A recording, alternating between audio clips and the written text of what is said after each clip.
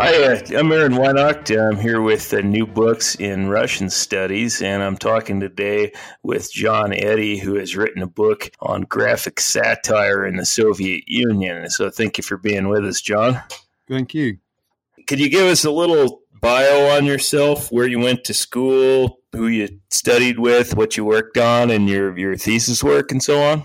Okay, so my undergraduate degree was in the UK in history, and then I became a high school history teacher and realized pretty quickly that I wanted to go back and do further study, but it took me a little while to get organized. But I did manage that, and I did a master's degree at the University of Leeds, supervised by Paul Cook and Vlad Strikov. And I was interested there in the role and the depiction of aviation in socialist realist easel painting in the 1930s and early 40s. And when I finished that, I realized that I still wasn't done. And so I carried on at the same university with the same supervisors, but this time was more interested in, shall we say, less serious depictions. And so I became interested in graphic satire and political cartoons in particular in the Soviet Union. And I moved on, although my study involved investigation of images from the whole Soviet period, really, I was primarily focused on the immediate post-Stalin decade, so sort of 1953-4 to around about 1964. Probably most people are not going to be familiar with the specific satirical magazine Crocodile. So would you be able to do just kind of a general background on the magazine for the uninitiated? Sure. So Crocodile was created in 1922. Initially, it's created as a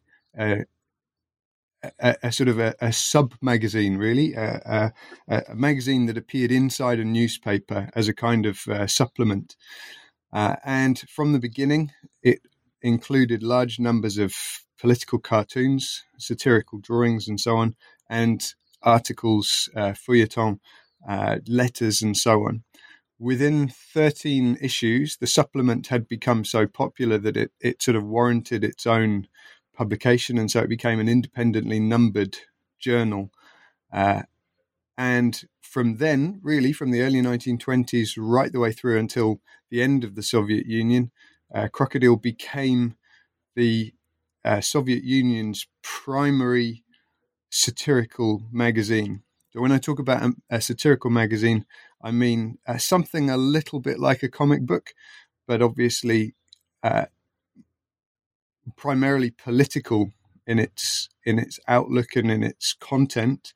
So something like Mad in the States, or Private Eye, or Punch, maybe even Charlie Hebdo, Simplissimus in Germany. So that's the kind of format it took. It was about 16 pages long, printed on newsprint. Usually had at least 2 pages of color, but mainly black and white. And it became the world's most popular satirical magazine by the 1970s and early 80s. I saw from your book then that has it kind of ceased publication, or it's kind of still in print? I wasn't quite clear from the reading I was able to do. So it was revived more than once after the end of the Soviet Union, but it didn't live very long in any of those post-Soviet incarnations.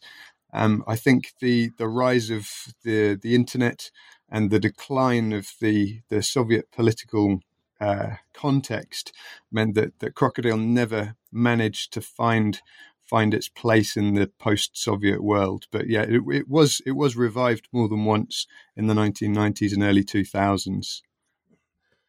So you've suggested here that we should look at the magazine as more than simply an organ of state propaganda, which is a thesis I think people would be interested in hearing about.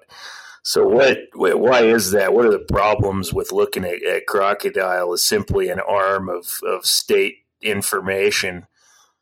Well, I should say that it unquestionably was an arm of state information. We can't claim that Crocodile wasn't a form of propaganda.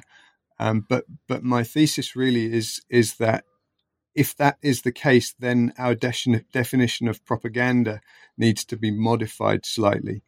The standard Cold War interpretation of the magazine is that it was a kind of a weapon of state ideological warfare, that it communicated one way, that its message was unambiguous, that it was uniformly ideologically correct, and that essentially a variation on that as well is that it was not really satirical and not humorous.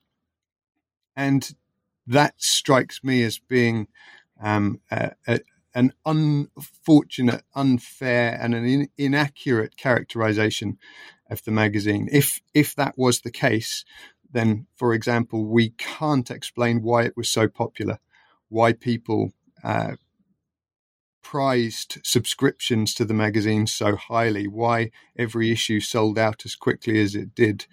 I should point out as well that the circulation rates for Crocodile were limited more by paper shortages and printing limitations than by public demand.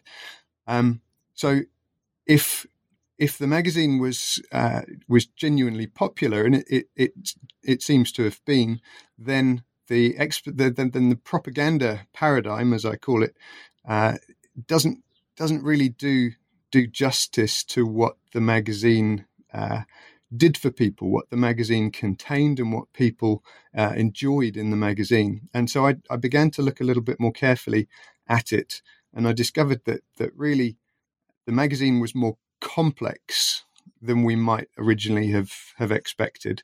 That propaganda is an insufficiently nuanced concept for us to apply to the magazine and understand it properly. I was quite interested in your point there that to some extent the magazine was kind of a guide as to what it was okay to laugh at. I was wondering if you could elaborate on that at all. Like what kinds of things, if you read the magazine, is it obviously okay to laugh at? What are some of the big themes in there that come across in the cartoons? Well, that's an interesting question. There are sort of two dimensions to that. I think I say in the book that I think Crocodile was a guide to what it was okay to laugh at, and it was a guide to what things there were to be seen in the Soviet Union that could be considered humorous. But it was also a guide to how to see them, how to find them funny, and how to look at these questions. So I'll start with the first point: the things that there were in the Soviet Union to be seen and to be laughed at. What I found was that lots of the same themes that you find in so-called underground jokes, popular jokes, anecdotes, also appear in the magazine. So shortages, breakdowns, technological problems, the hypocrisy of bureaucracy and bureaucrats. Those themes are very easy to find in the magazine. But you've also then got a large number of cartoons which poke fun gently at the themes that the regime was much more protective of. So, for example, space exploration in the 1950s and 60s was clearly a very high-profile discourse in the Soviet Union, and a discourse with some pretty significant ideological implications. Namely that that socialism was bringing about a higher form of technological society, which would bring material improvements for the proletariat, not just in the USSR but elsewhere. And yet Crocodile found that amusing. Crocodile found found ways to poke holes in that narrative. For example, there are numerous cartoons of Soviet cosmonauts in space actually encountering gods, when, of course, famously and perhaps apocryphally, Soviet cosmonauts didn't find God in outer space. Yet in Crocodile, they do. Similarly, when Soviet citizens travel into outer space in these cartoons, they don't leave worldly problems behind.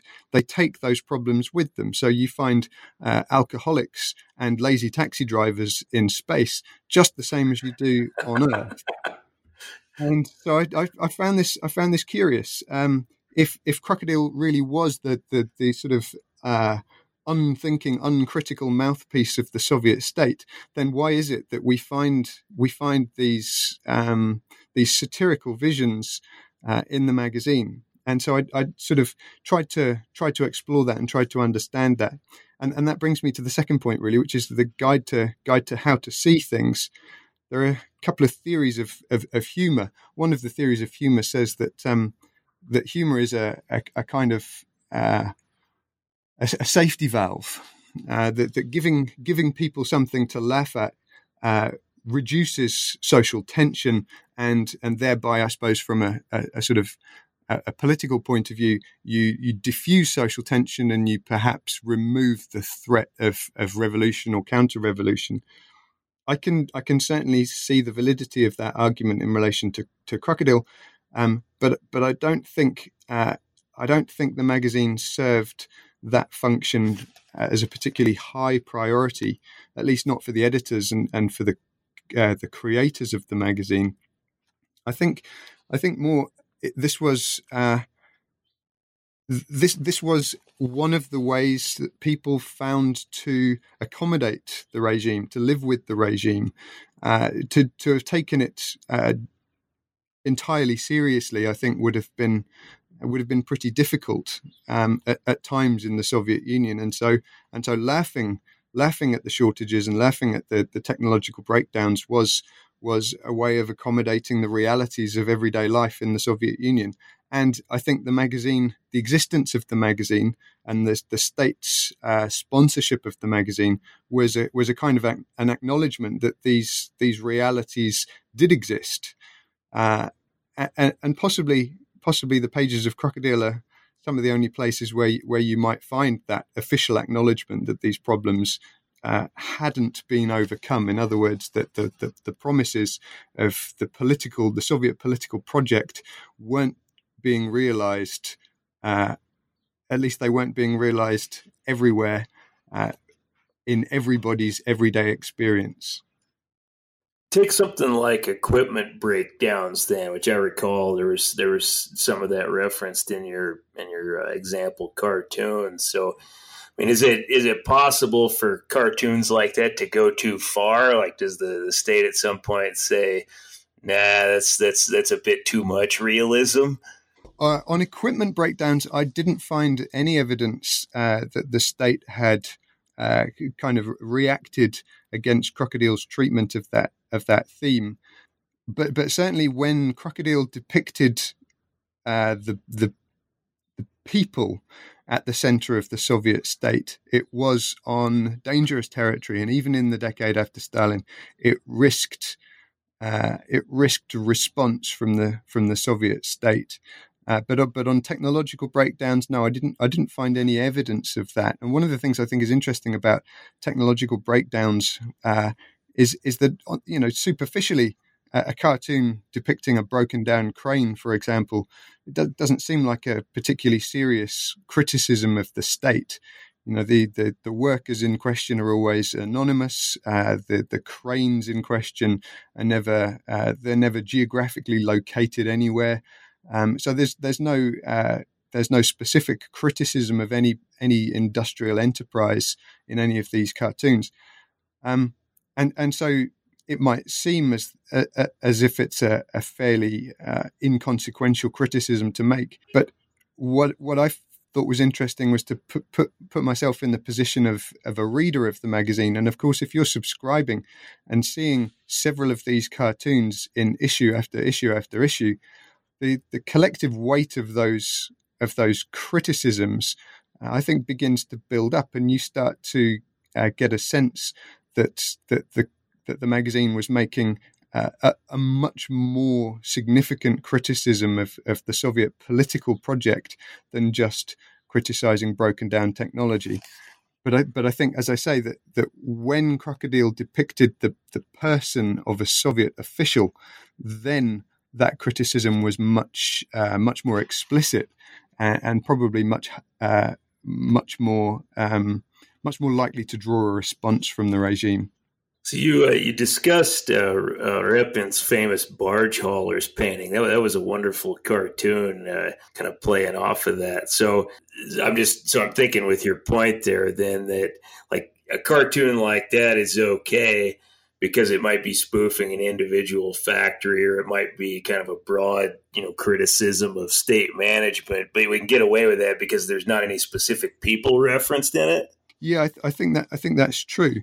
But of course, you to use another visual metaphor, you sort of zoom out and consider the criticism that's really being made, and actually it's a much more fundamental criticism of Soviet state management than just a criticism of some anonymous state industrial enterprise. You kind of touched there on the issue of reception. You said you were trying to put yourself in the shoes of readers. So how do you study reception of something like this? What kinds of sources are available to see, when people read the magazine at home in the evening or whatever? How are they internalizing what it means? Well, that's something that fascinates me. And if I could develop this project, if I could follow this project up, then I think that's the direction I'd like to go in. I'd really like to understand how it was consumed. So I began investigating that. I did some, you might call it ethnographic research, but I spoke to some people who'd read the magazine in their youths, and interviewed them, asked them questions about what they thought of the magazine, and it became clear that project would just balloon beyond the scope of this one.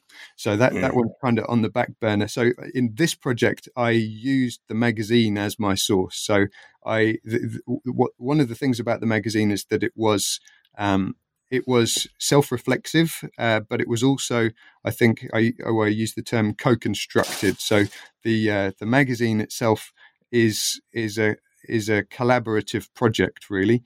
Many of the cartoons in each issue were produced by readers. Many articles and letters and poems and so on were sent in unsolicited, or sent in as part of competition entries. And so the magazine itself reflects the way its consumers, or at least some of its consumers, saw it. So I was interested to see how those so-called prosumer, those sort of amateur professional texts were produced, and to understand the similarities and the differences between the contributions that were made by amateurs and the contributions made by professional producers. And one of the things that I found is that contributing to the magazine was a pretty popular pastime, at least for a constituency in the Soviet Union. Hundreds of thousands of people made entries into cartoon competitions, for example, and there were several cartoon competitions over the years. Every issue contained at least 2 or 3, and sometimes far more, contributions by readers in the Soviet Union and abroad. And so the magazine did reflect the way its readers perceived it. Now, what we can't know, of course, is how it was perceived by those people who didn't contribute to the magazine, who didn't feel compelled to draw a cartoon and send it off as an entry to a competition. And so, as I say, that's one of the things I would dearly love to know. But in this project, at least, I didn't have the scope for that. I got to wondering on that same theme, have rejected submissions been preserved? Because it occurred to me that would be quite an interesting source base too. It would. And another interesting source would be to compare. I should explain that readers quite often wrote in suggesting themes for cartoons, and those themes were then taken by professional artists and rendered as cartoons and published. And so those contributions, those ideas were always credited in the magazine. But what I'd love to do is uncover the original suggestion, the original submission, compare it with the professional rendering of the idea, and see how faithfully or not, as the case may be, the original was produced in the magazine. I think that would be fascinating. In answer to your question, as far as I'm aware, Crocodile did not keep records of those things. As far as I'm aware, there was no archive of letters and suggestions and cartoon submissions for competitions and so on. Certainly in the Russian state archives, there's only, I think, three files on Crocodile, and they don't appear to contain any of that material. Well, that's too bad. That would be quite a gold mine to be able to look at that stuff. But I guess we should just be glad that anything survives. Yeah. Given all the things that could happen to sources, I suppose we should just be glad that anything survives at all. Well, I think it says something interesting about the way the editors and the editorial staff conceived of their own work. I think that when these suggestions came in, they weren't preserved. They, as far as I can tell, they were disposed of, which suggests that for them it's the ideas that are important, and the magazine itself, rather than any paperwork. But I think it also says something about the nature of printed jokes, the nature of printed satire. These magazines weren't, I don't think, intended to be treated with any special reverence in the way some other state publications might have been. You do find that some people kept their entire collections and had them bound, but largely these magazines haven't survived. As I said, they're printed on newsprint paper, and so I'd imagine that most of them probably got thrown away fairly soon after they'd been read. Certainly in my collection, I've got lots of issues which were used as colouring paper by small Soviet children at some stage. So the fact that the editors didn't feel the need to keep a record of their work, I think tells us that they viewed it in a similar way. So on then the subject of imagining somebody sitting there in the evening reading the magazine, like what kinds of everyday problems? We mentioned equipment breakdowns as one example, but what other kinds of everyday problems are people going to read this magazine and say, the people who write this magazine, they get the problems in my life? Well, that's another interesting question. There, just to preface this, I think there are certainly a large number of cartoons which probably wouldn't resonate with your average Soviet reader. There are a large number of cartoons depicting geopolitics and ideological confrontation. Having said that, certainly in the second half of each issue of the magazine, towards the back, you'd find a large number of relatively small cartoons, relatively simple, usually just two color, black and white. And these are cartoons about much more mundane issues. So people's love lives, jilted lovers, and so on. You find cartoons about marital difficulties, people being locked out of the house by their wives when they come back from somewhere too late. Cartoons about overcrowded apartment blocks, nosy neighbors, noisy neighbors, and so on. So I think, it's been said before that this is the stuff, this is the raw material for cartoonists all over the world at any time, and certainly you find it in Crocodile as well. So one of the kind of the biggest question I had after I read your book was it occurred to me that in some sense, Soviet ideology is kind of fundamentally incompatible with the whole idea of satire to begin with. I was remembering reading good old Hayden White a number of years ago, where he's talking about how a satirical plot is fundamentally incompatible with some kind of radical ideology, and so on. So I guess what I was wondering, I hope I'm making sense here, is like, is there some inherent tension with having a satirical publication in this ideological context at all, or is there really people that evaluate these things at the state level, do they not really see any real problem with having something like this?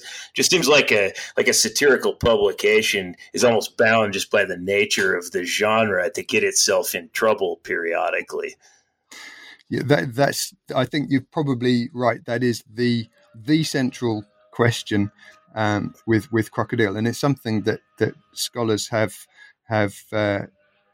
considered. Certainly, I think most scholars have slightly dodged the issue in that they've said, well, as you suggested, satire and a communist ideology, or maybe a totalitarian state, are incompatible, and therefore what we see in Crocodile can't be satire. It has to be propaganda instead, or it has to be a state weapon. It has to be the state using cartoons to sort of police the boundaries between the acceptable and the unacceptable. And I think that's true to a degree, but I think it's more complicated than that, because what I find in Crocodile, at least in some of the images, is genuinely satirical. So there are treatments of Stalinism, for example, in the 1960s, which are as incisive as anything you'd find anywhere else in the Soviet state. And so I think it's inaccurate, and it's, as I say, it's unfair to write it off as not being satirical. To come back to your question, though, about whether there's something fundamentally incompatible about satire in a Soviet state, I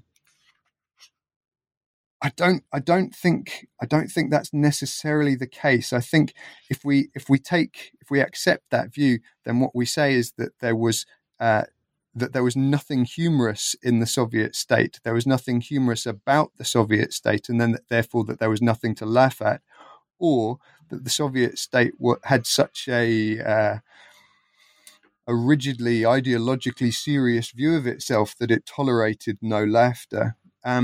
Yet we know, for example, that Soviet leadership laughed at themselves, laughed at each other.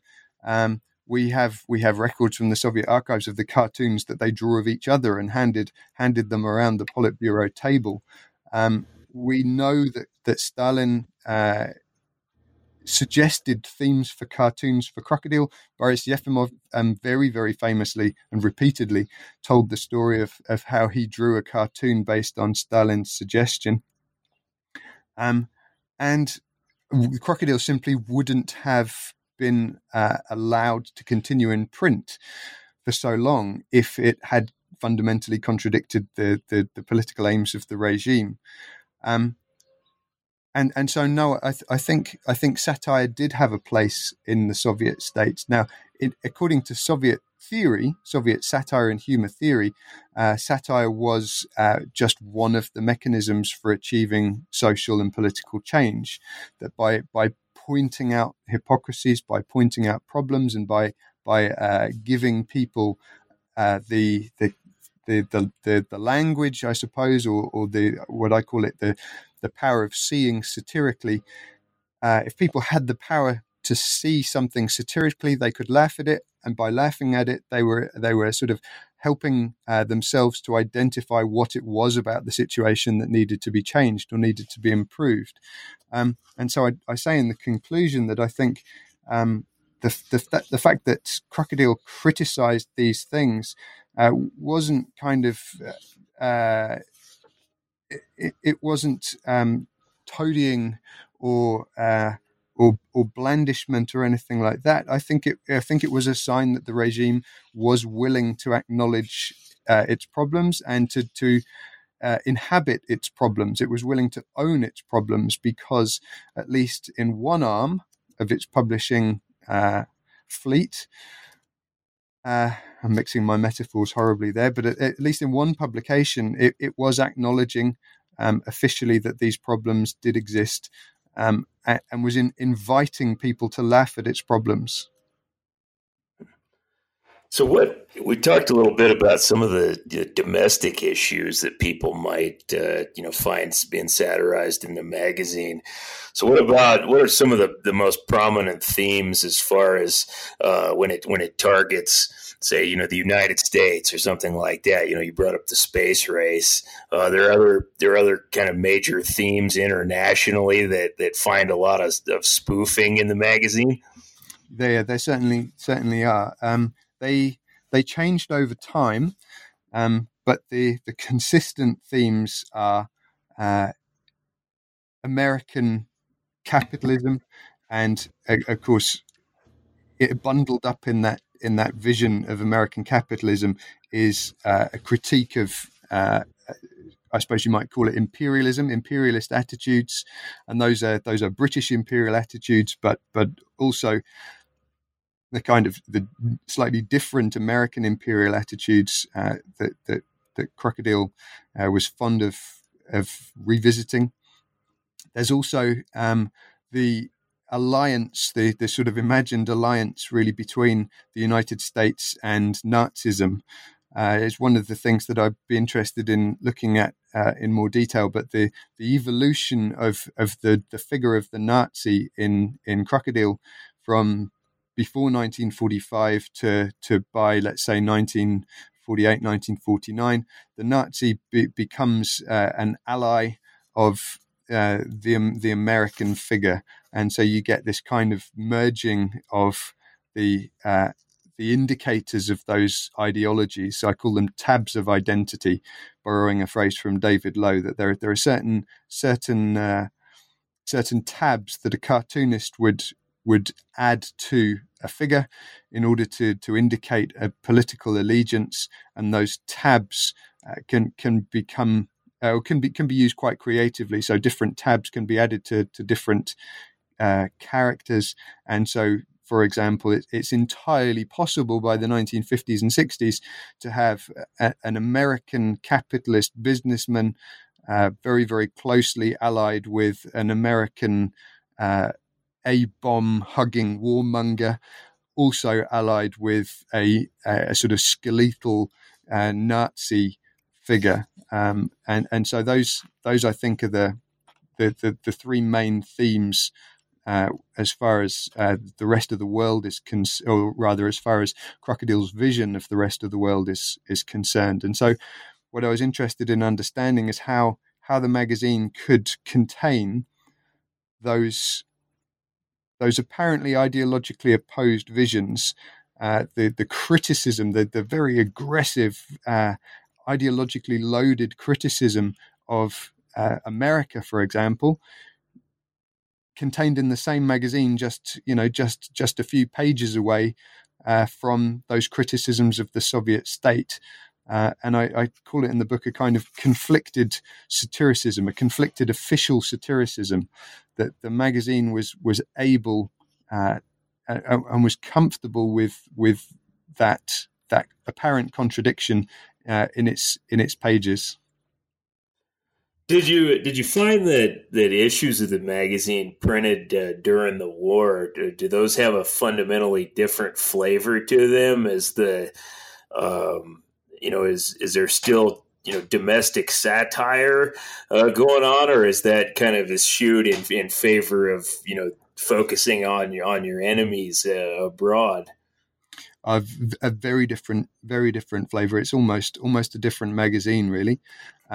Certainly, I think the label propaganda could be easily applied to Crocodile during the Second World War, and certainly it's very aggressively anti-Nazi, and the Grand Alliance is depicted very, very favorably, but as I suggested, very, very soon after the war, that changes. And certainly by the 1950s and early 1960s, domestic satire has a much higher profile.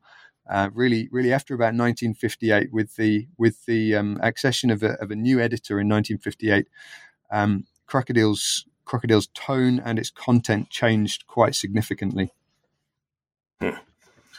So I was curious here then, what are you planning on carrying this project forward then in some of the directions you've already suggested?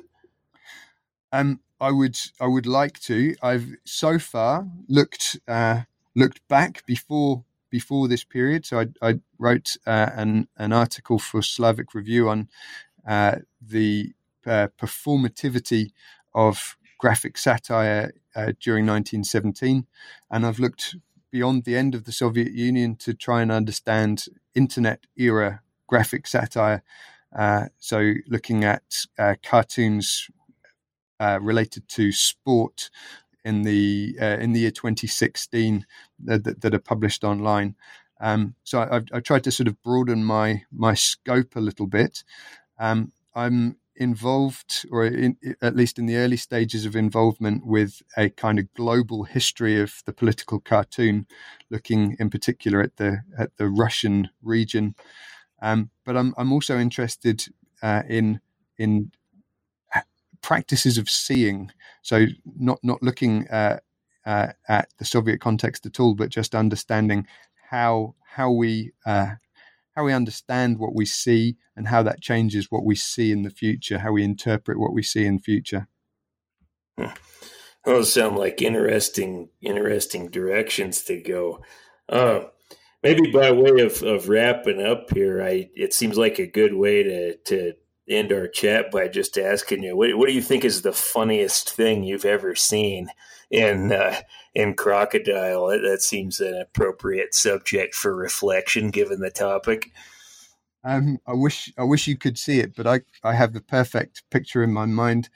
It's a front cover image from around about 1972, 1973, I believe. And we have, apparently it's one scene, but there is action going on at either side of this scene. On the left-hand side, we have a gang of workers laying down a railway track, and they've clearly been working very, very hard. We can see the evidence of their work, and we can see the train track stretching away into the distance. They're obviously intending to join up with another gang who've also been working on a similar project. And in the right-hand side of the scene, we can see a road-laying gang who also obviously been working very, very hard. And we see them, the viewer's image is of the moment where they meet each other. They look up from their work and they realize that something's gone wrong with the planning of this project, because half of them were expecting to build a railroad and the other half of them were expecting to build a highway. And clearly this project isn't going to be easy to complete. So I think that sort of that for me is kind of typical of Crocodile, that kind of irreverence and lightheartedness. But if you think about it, there's a pretty deep political critique going on underneath it. Oh, certainly. I mean, the Onion doesn't bill itself as the world's finest news source for nothing. There's, I have not seen that one. That one certainly does hit home. Is that? I was trying to remember now. Was that printed during the era then where they were trying to build the BAM, the Baikal-Amur main line? Yeah, I think it might be. Yeah. I think it might be. That sounds like the right era to me. So, is there, in case anybody was interested in following up on this, in addition to the book you've written, is there any good place on the internet where you can access, at least covers or excerpts from issues? When I first started my project, it was very, very hit and miss. You could find the odd issue online as a PDF, but now, since I think about 2015 or 2016, Eastview have the complete collection of Crocodile digitized, and so your university library can purchase a subscription to the complete archive of Crocodile, which is a wealth of images and text. Well, thank you, John. I was not aware of that, so I may check that out myself. So, well, thanks for having a chat with me about your book. Is there anything else in the book that we haven't covered that you'd really like to talk about here? One of the things that I enjoyed finding out about myself was the aircraft, the Crocodile aircraft from the 1930s, and I tried to understand what was going on with that, and I theorized it as a transmedia extension.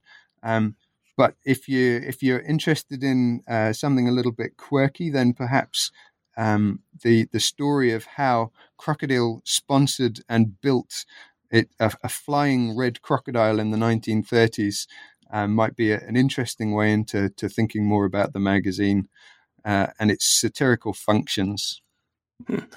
Well, thank you. I thoroughly enjoyed reading your book. So thanks for having this chat with us.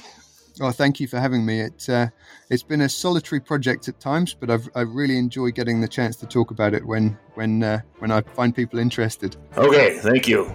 Great, thank you.